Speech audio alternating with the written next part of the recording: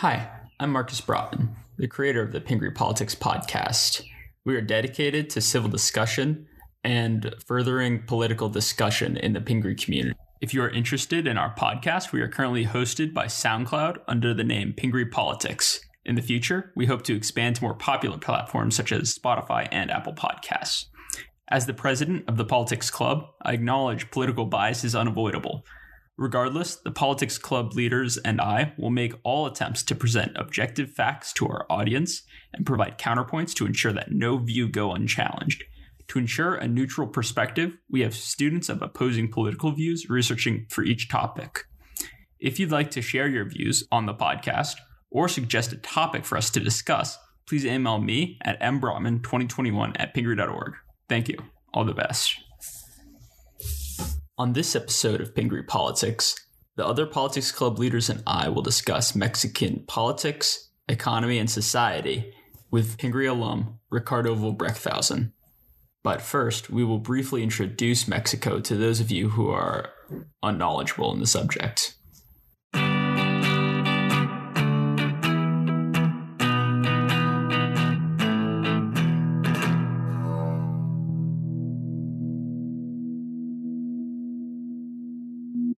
With that being said, we are excited to bring on our first guest of the podcast. His name is Ricardo, and he is quite the pedigree. Ricardo, would you like to introduce yourself? Hi, Marcus. Yeah, sure. So I went to Pingree starting in 6th grade. And before that, I lived in Mexico. After that, I studied neuroscience at Columbia. And then I studied neuroscience and financial economics. From there, I was recruited to go to Goldman Sachs, where I worked on the principal funding and investing desk.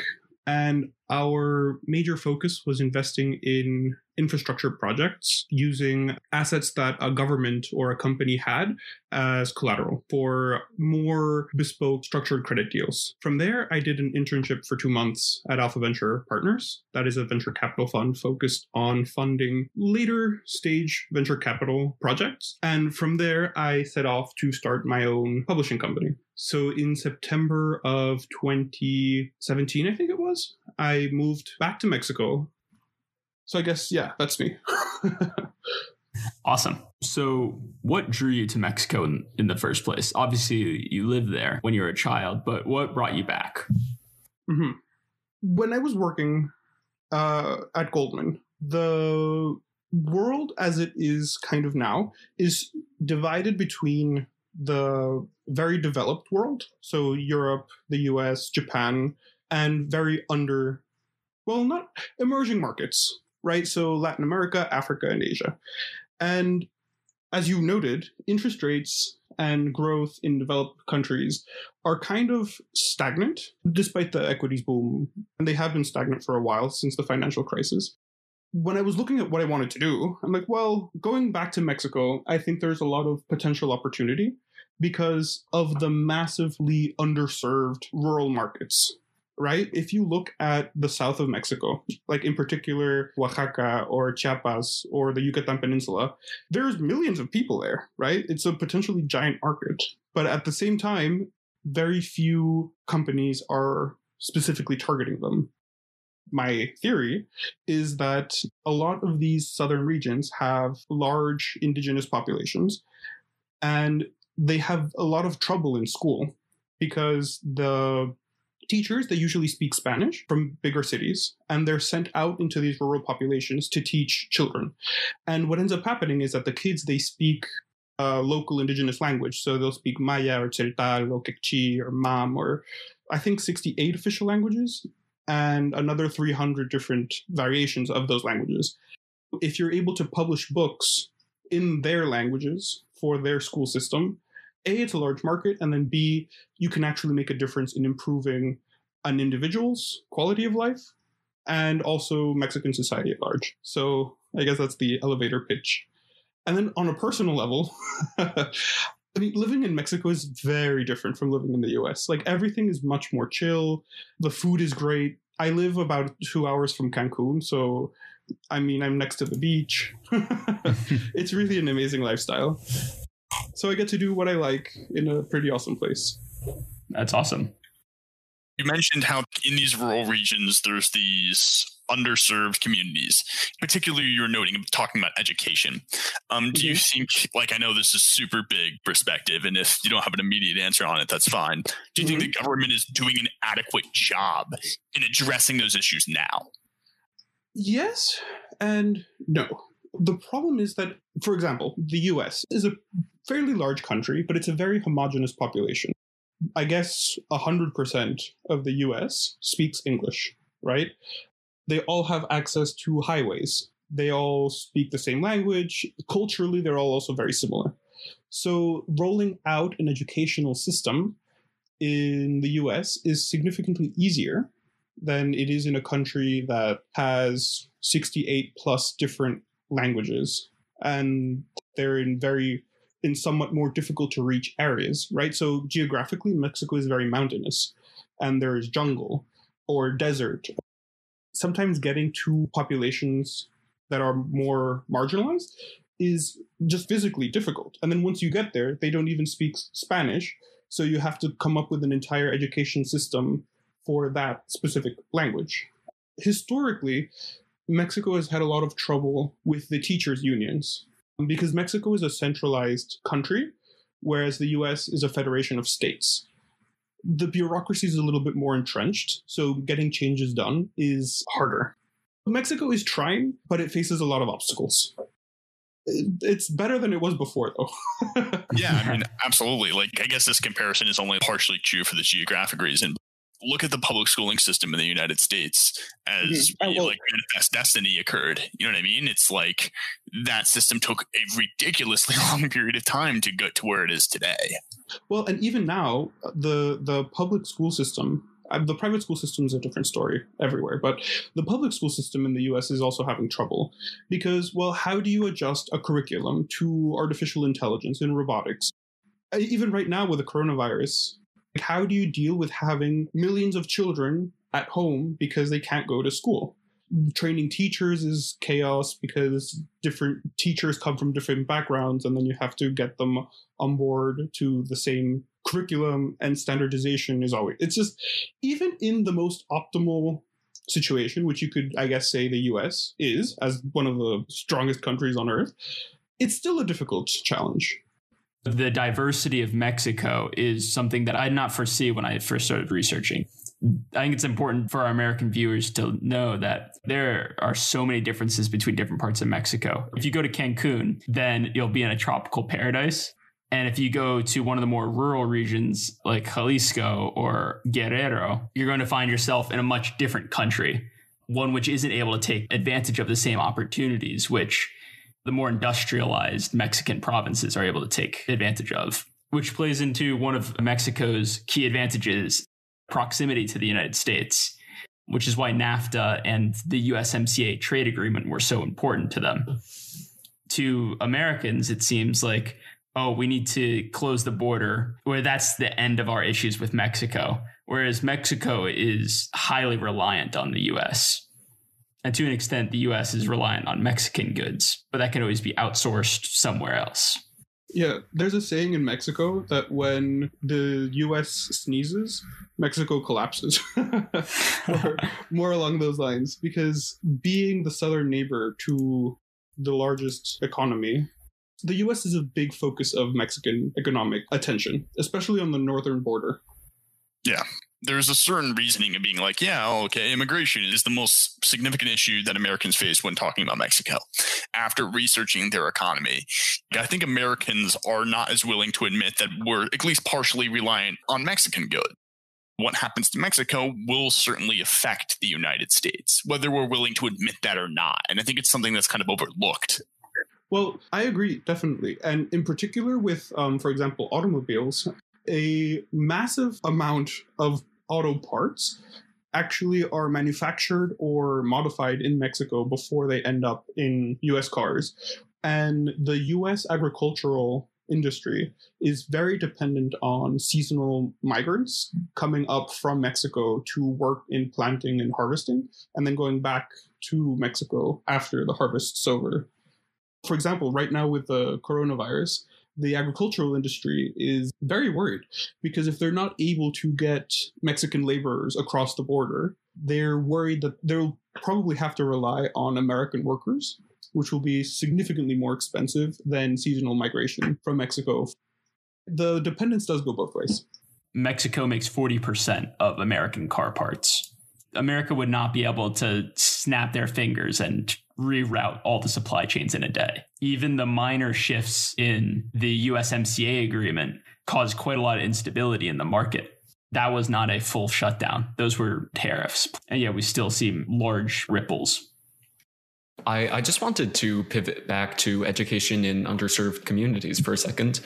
What's your opinion on the effect that the Zapatistas have had on promoting education and indigenous rights and all of those things? Oh, God. First, before you start, who are the Zapatistas? Sure. That is that's an enormous question.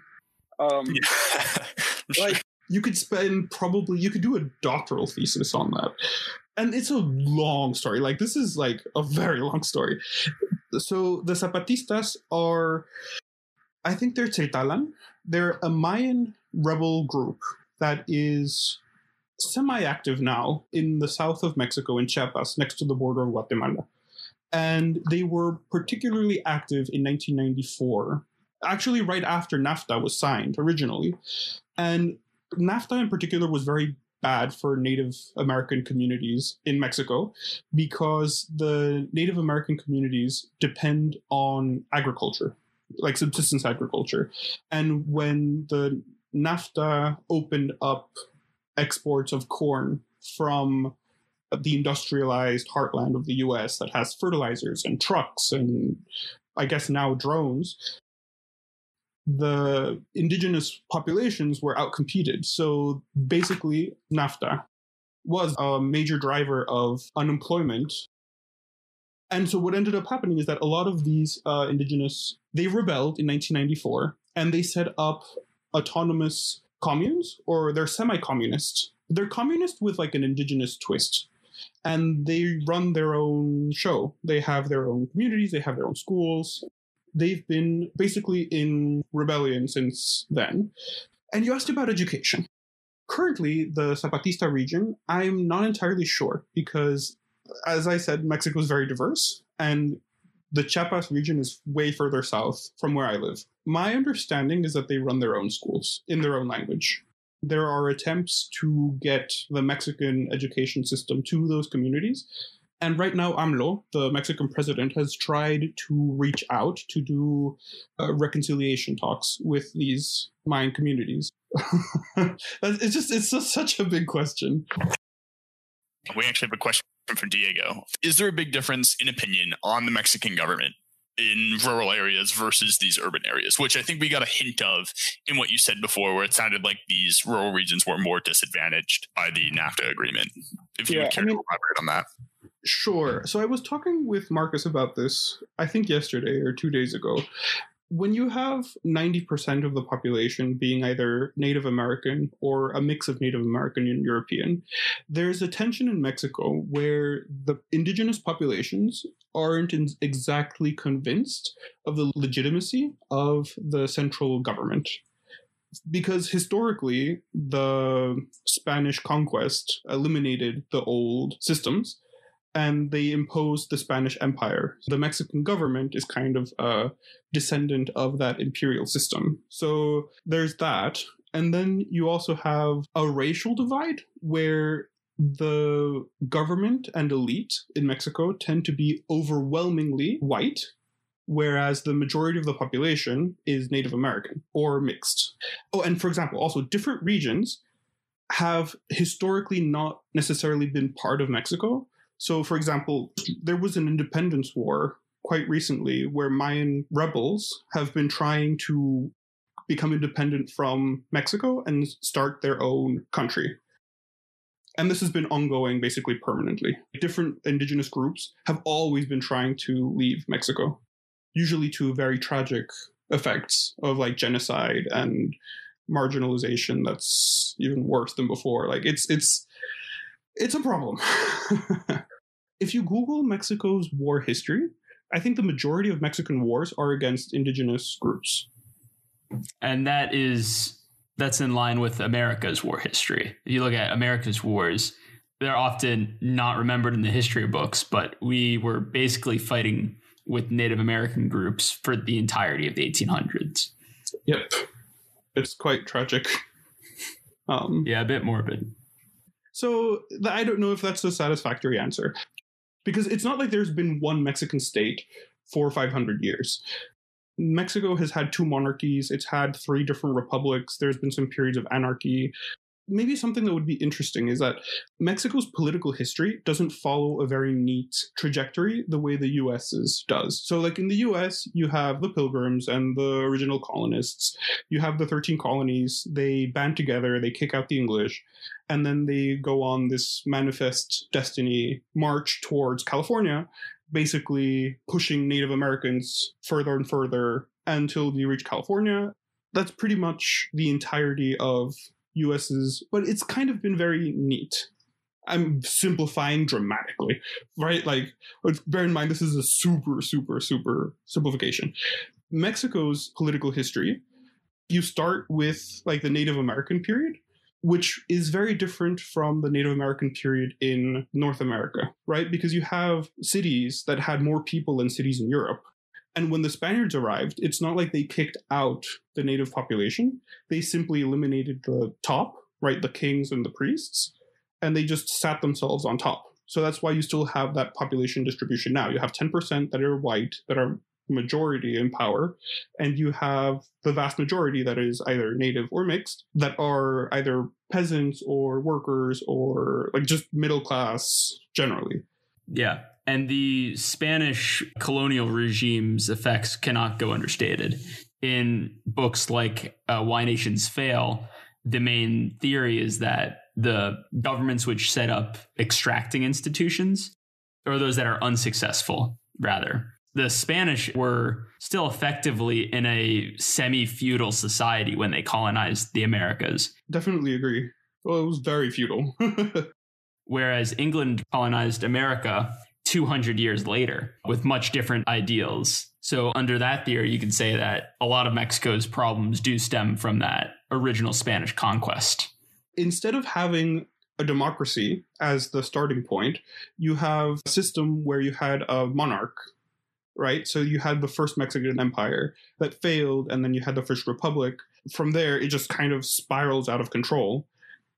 In Latin America, generally, or regions that were conquered by Spain and Portugal, there's a very large figure that is called a caudillo. In the US, you could kind of think of like George Washington kind of figure as a caudillo, where he's a landowner that takes kind of control politically and uses basically the land as his own fiefdom or a kingdom. But the thing is, with Washington and the 13 colonies, they set up a democracy from the get-go. Whereas in Mexico, different factions have basically been fighting for the last 500 years over that absolute power of the Spanish emperor. So you have the native tribes that have their local power structure. You have the caudillos, which can go from these local strongmen in like a town to regional warlords to dictators like Porfirio Diaz, who became dictator of Mexico.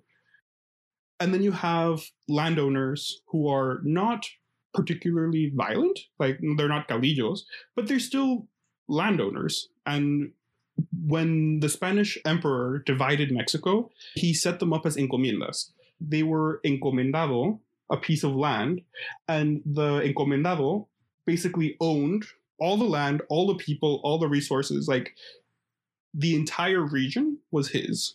And that kind of mentality stays in like the modern political systems. When a governor is said, well, you're now the governor, it's like, well, this is now your state. So the idea of the government being a servant of the people versus the government owning the people has been a very difficult transition for Mexico. And now you have like industrialists, cartels, you have foreign interventions. It's been chaos. And so Mexico is really only 50 years old as a country. Yeah. It's interesting to see how the very births of nations can have such huge effects on their future. If you look at America, George Washington said in his final address was stay out of European politics.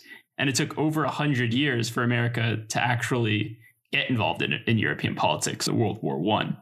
And even then, it was a slow entrance and then a retraction. And so I think we can expect Mexico to have these problems on top of other factors which feed into them, like, as you said, the cartels and corruption that comes along with it. Yeah. So I think, Marcus, you wanted to pivot to talking about AMLO. Is that right? Yes. For those of you who don't know, AMLO is the current president of Mexico. It was a revolution of sorts, as some have described it, because he won by a landslide victory in 2018.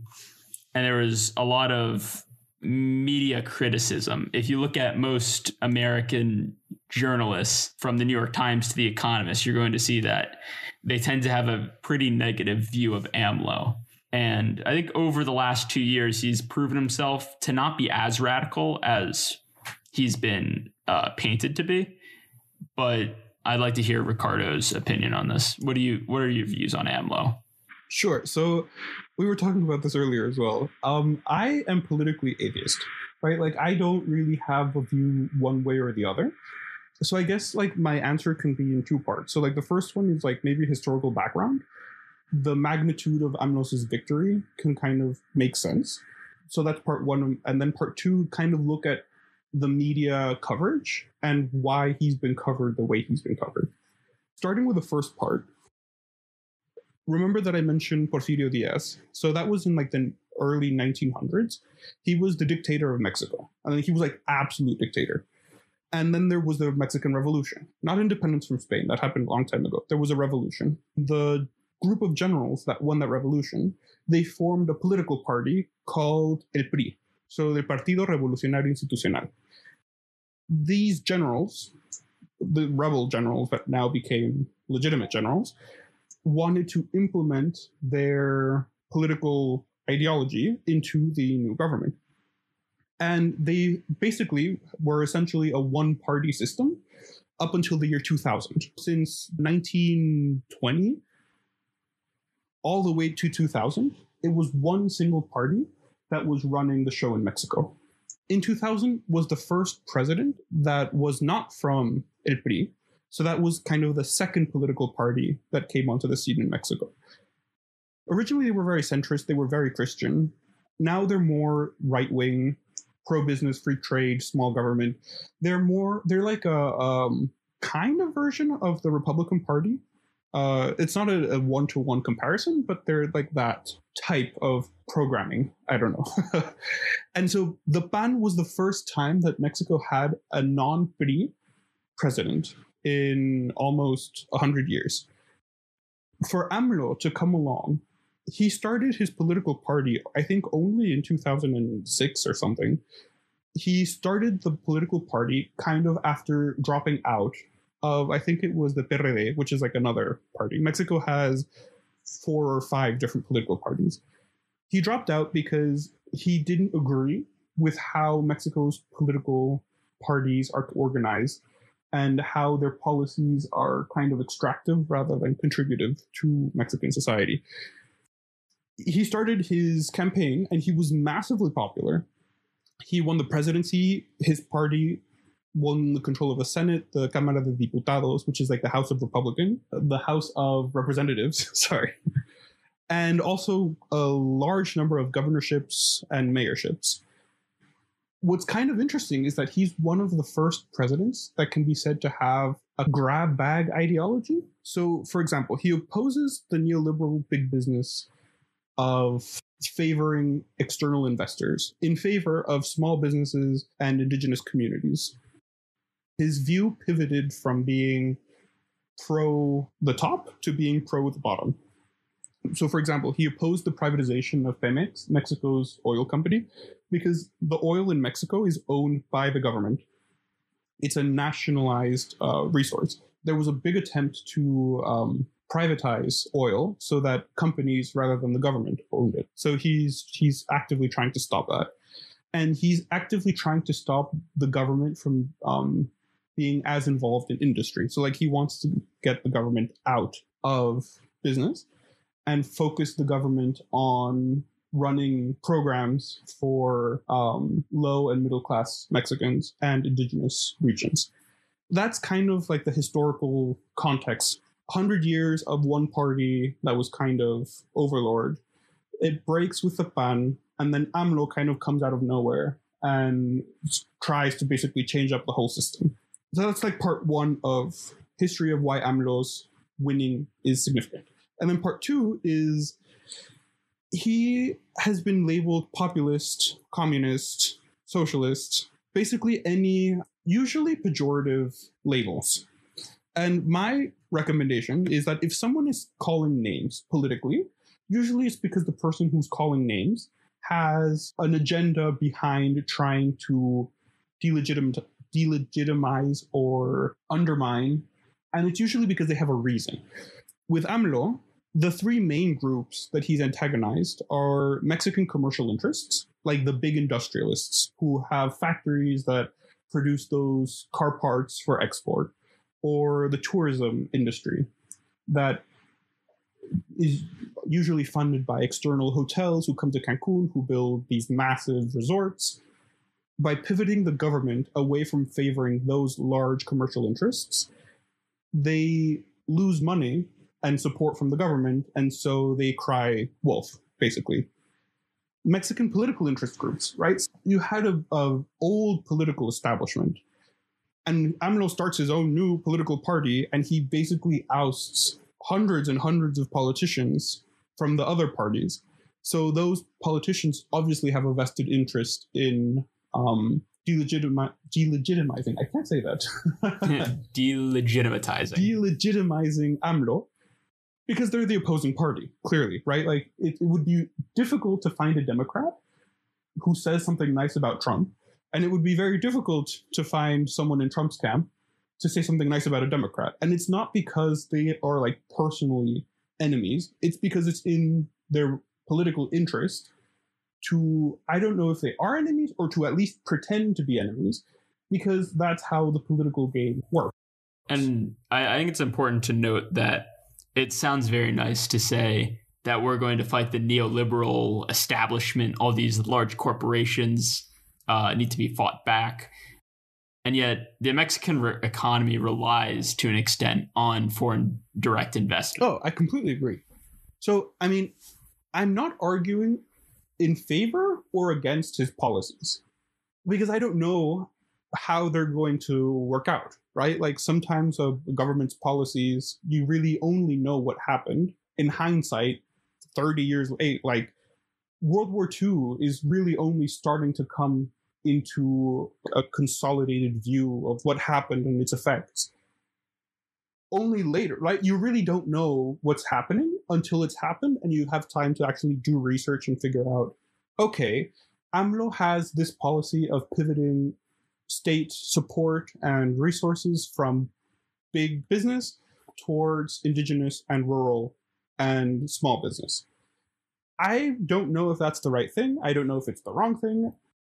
I'm not an economist. I really can't comment.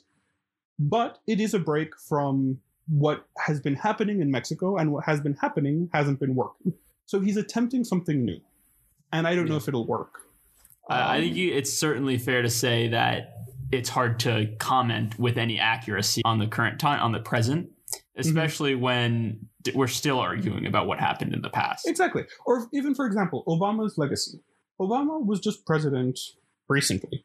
He led the U.S. starting from the financial crisis in 2008 through two presidencies to 2016.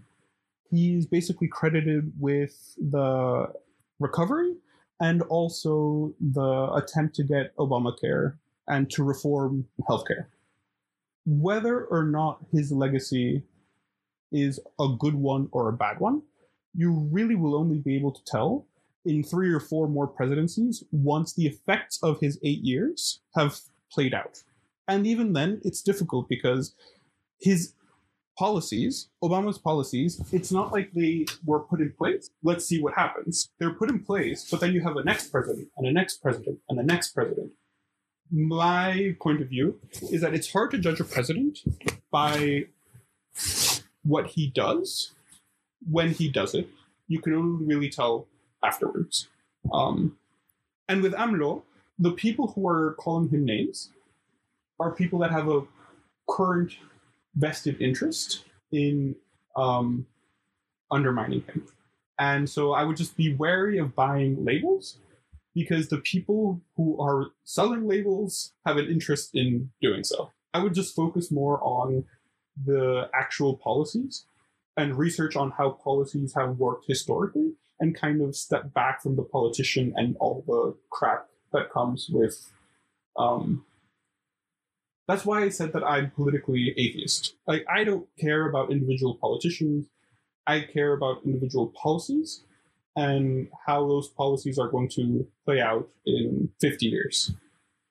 So I guess those are my 2 cents on AMLO. And Well, I think on that topic, we can move on to what is the most current of things happening, which is the coronavirus pandemic. It's obviously inescapable for us now, and will probably be so for the foreseeable future. AMLO has drawn quite an amount of criticism for his current stance. He told everyone that everything was fine. He even went out in public to prove that it was fine.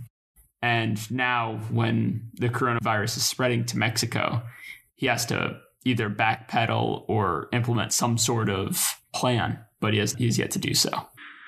So I guess Mexico already had to deal with the H1N1, the swine flu, quite recently. And I guess for Mexico, it is much more difficult to shut down just pragmatically, right? How do you implement quarantines? But then also, there isn't a $2 trillion spending bill that Mexico can conjure, because Mexico doesn't really control the world's money supply. So AMLO's response in minimizing comes from like the historical, I guess nothing happened with the swine flu. It just came and went and no one kind of remembers it. And then it's also kind of, he has limited tools at his disposal. That's certainly true. The informal economy makes it very difficult to... and people are very poor. I mean, frankly, 50% live below the poverty line, or some ridiculous percentage of the population live below the poverty line. So if you close down the economy, these people are not going to be able to eat. I mean, it's a much starker reality, and Mexico can't afford to feed everyone because it's just not within Mexico's means. So it's a difficult situation. No doubt. Yeah, I thought it was interesting, especially because of some of the issues with the Mexican economy. And one of them was, unemployment is 3.2%, but it could also be as high as like 25%. I think that was... Or 50. Right, exactly. You could throw out like a number, and I think that's the issue. And you were talking about these rural regions. Like, if you can't send adequate education to these rural regions, I don't know how you could control the spread of a virus in these rural regions if you can't even build like an effective schooling system there. Oh, well, forget about schooling system. There's regions that don't have electricity, don't have water, don't have healthcare. Like even the Catholic Church, doesn't have enough priests. It's really quite some areas, right? So Mexico, very diverse. There's very, very rich, very affluent areas, but then there's very, very poor. Like Mexico has severe extremes. It's 137, I think you said, on the Gini coefficient. So some areas are going to be fine. Other areas are going to be decimated. As president, it's very difficult to form a coherent response when you're a new political party that has basically zero political support from any of the other factions, right? Because he's a new president that basically came out of nowhere. So it's very complicated. Once more statistics come out, we'll have, we as in the world, will have a better idea whether quarantines are like just right, if they're overkill, or if they are not enough and we need more severe measures. Right. Yeah, and again, it's one of those things where you're talking about, it's like you don't know the effects that a president has or any political body has until like years afterwards. So it's like easy to look at the coronavirus and be like, wow, this is devastating because it's going to be economic. Immediately devastating. Right. But like looking at it from the perspective of like, we don't know how bad it's could get or how like easily we can dodge the bullet here. And I think you're going to see that again, decades down the line when adequate amount of information is taken. We don't even know how bad it is right now. We don't have the testing. We don't have anything. No, we don't. No, I agree. Because there's basically two scenarios, right? Like one scenario is the vast majority of the population already has or has had coronavirus. The cases that we're seeing right now are only the ones that require hospitalization. And the 800,000 people that are infected are the ones that required hospitalization. The percentage of people that died are only from that population that was at risk, and it'll basically blow over. So that's like one scenario. Another scenario is that it's very severe. The 800,000 are the entire population of people that have been infected, and the death rate is 5 to 15%, depending on your age group and gender and various other risk factors. Like if you have immune compromise, if you have asthma, if you have whatever. So my opinion, I mean, I'm not a doctor, is that if you look at the statistics that are coming out, for example, of the Princess Ocean liner in Japan that was quarantined, the vast majority of people that get it seem to be asymptomatic. I think that it'll be leaning more towards the less severe case. But as a government who is formulating policy response, you have to take it seriously. I think that's true, or at least give off the impression of taking it seriously. Exactly. No, and be prepared in case this is actually a severe issue. But we won't know until testing is done. Which could take years. Well, frankly, I think the world is beyond testing at this point, because I think it's spread too far. So I think the quarantines are an appropriate response. At this point, I think the question should even be raised over whether it's prudent to get millions of tests ready. If in America, that would mean being able to test basically everyone eventually. Yeah. But by the time the tests are ready, the problem will already kind of be on its way out. Exactly. Or there are theories that we're going to have a seasonal thing. And at that point, sure, we need the testing, but then we'll have plenty of time. Yeah. I mean, and if you compare the coronavirus to the flu, for example, I mean, the flu kills an insane amount of people. Between 400,000 to 600,000 people die every year from the flu. And that's a seasonal thing. So more so than the coronavirus or not the coronavirus, I think this should be highlighting the flu or malaria or dengue or like these seasonal recurring viruses that we could theoretically deal with, but haven't because we're not aware of them as strongly as coronavirus that has been kind of blared through the media system for the last 3 months. Because if you started a panic over the flu, there would be a panic. I mean, 600,000 people dying every year is very significant. That's true. I think that this comes into how the public perceives threats. You know, when you see Jaws, you become very scared of shark attacks, and yet sharks make such a minor proportion of the deaths in America. It's basically not even worth worrying about. Their representation on screen is there should be a single shark attack movie. Yeah. There should be about as many vending machine attack movies. I think that's the statistic. Actually,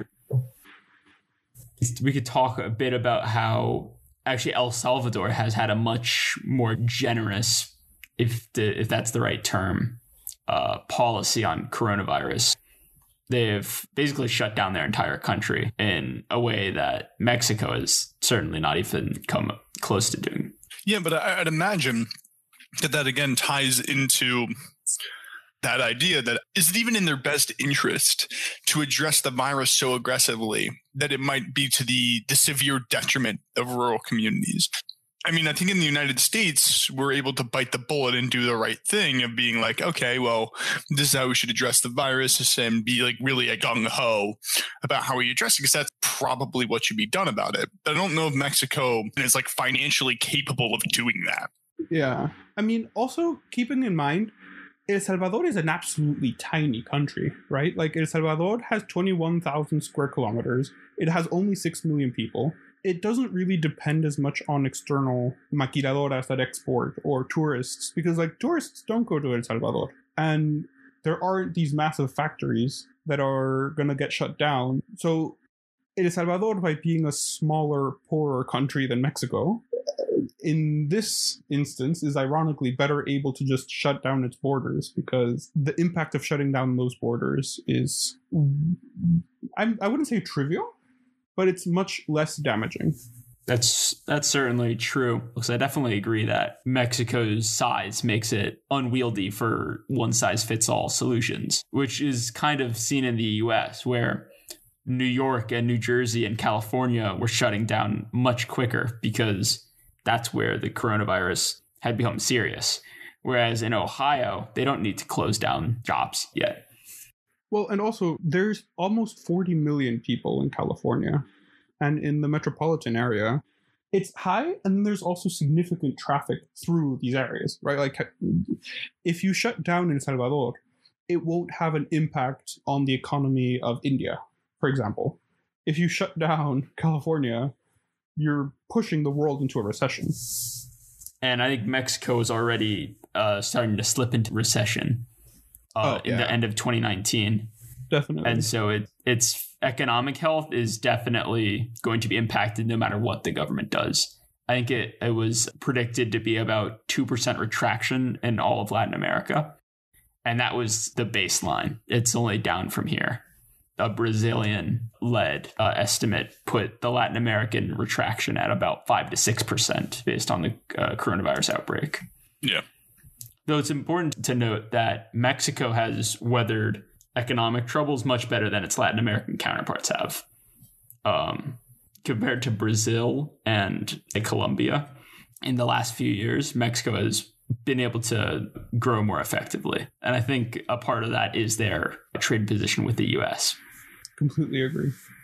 Having the U.S. as kind of a backstop helps, because the U.S. usually recovers first and pulls Mexico along with it, whereas the rest of Latin America flails around even more.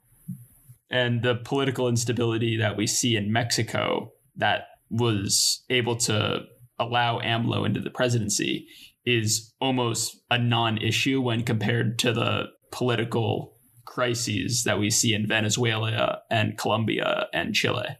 And Argentina and Ecuador and Bolivia. And it's difficult to find a Latin American country that doesn't have political instability. I think Peru's Congress recently had to flee the capital because they tried, I think, to raise gas prices, and that caused riots, and they shut down Quito. And no, yeah, there was massive riots there. I actually remember hearing about this because, again, somebody that actually my dad works with is from there or has family from there. I can't remember the specifics. And he was like, the rioting there was like insane because of the gas prices. And it's like, it was very bad. Yeah, exactly. And that political instability, I think, is, you can talk about like why it exists, and that's in a completely different can of worms that I don't think we have enough time for. But I think it's just emblematic of, I guess, any country that's going to go through those type of, I guess, economic growing pains, if you will. That it's just such, there's like this invariable economic difference between certain regions and other regions.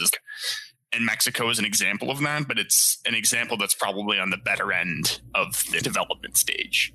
We do see some success stories, those in the Philippines or in Taiwan, where their economic growth doesn't seem to be hindered by the same levels of corruption and instability.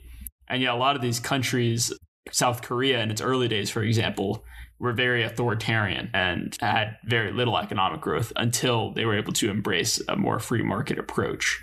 But it seems that whenever those kind of approaches are tried, you invariably end up with a lot of corruption and mismanagement. Yeah, setting up democracies is not easy. I think America has found that in the Middle East to be completely true. Exactly. The right economic factors have to be in place. The right social factors have to be in place. The right political factors have to be in place. And even the right people have to be in place. If you look at exactly. even just America's history, George Washington could have said, you know what, I want to be a king. He could have. He could have. And that's the entire American Republic destroyed. Or even Well, like it wouldn't have been born. it wouldn't have existed in the first place. Or you could look at, let's say, what happens if Abraham Lincoln says, you know what, screw the Union. They can have their slaves and we will be a better North. Could have happened. All right. Well, so I think that starts to get to the end of our topic. We kind of got off topic there, but I enjoyed it. Yeah. The podcasts almost always end up doing circles. Yeah, of course. Yeah, but I mean, and I think that's the nature of talking about something like this. You know what That's I mean? true. Everything's just so interconnected. Yeah. And of course, I can cut out all the little ums and ahs as we get there. Yeah. Yeah. Right. All right. Does anyone want to do a conclusion for the podcast? Try to sum everything that we just talked about up in 10 seconds. I guess I'll give it a shot. The situation in Mexico is an incredibly complex one with issues of corruption and crime, but also ones of just deeply rooted cultural differences within the country. But these issues are being dealt with slowly but surely. And yeah, as history marches on, we will have even more time to look back and analyze the situation. Right. I think that's going to be a recurring theme on this podcast is the sheer complexity of these topics. Depending on who you ask and what you look up, what website you go on, you're going to get so many different answers. Right. Thank you all for listening. And thanks so much to Ricardo for coming on. Yeah, of thank you course. so much. Seriously, that was great. That was No worries. I hope I was able to add some background and context. yeah, it was incredibly useful. We all really appreciate it. Yeah. No worries. Once again, I'd like to thank Ricardo for coming onto the podcast. It was great to have him on. I'd also like to thank the other Politics Club leaders, Micah and Sean, for researching on this episode. I'd also like to thank Max Brotman for composing the introduction and Miss Davlin for being our Politics Club advisor.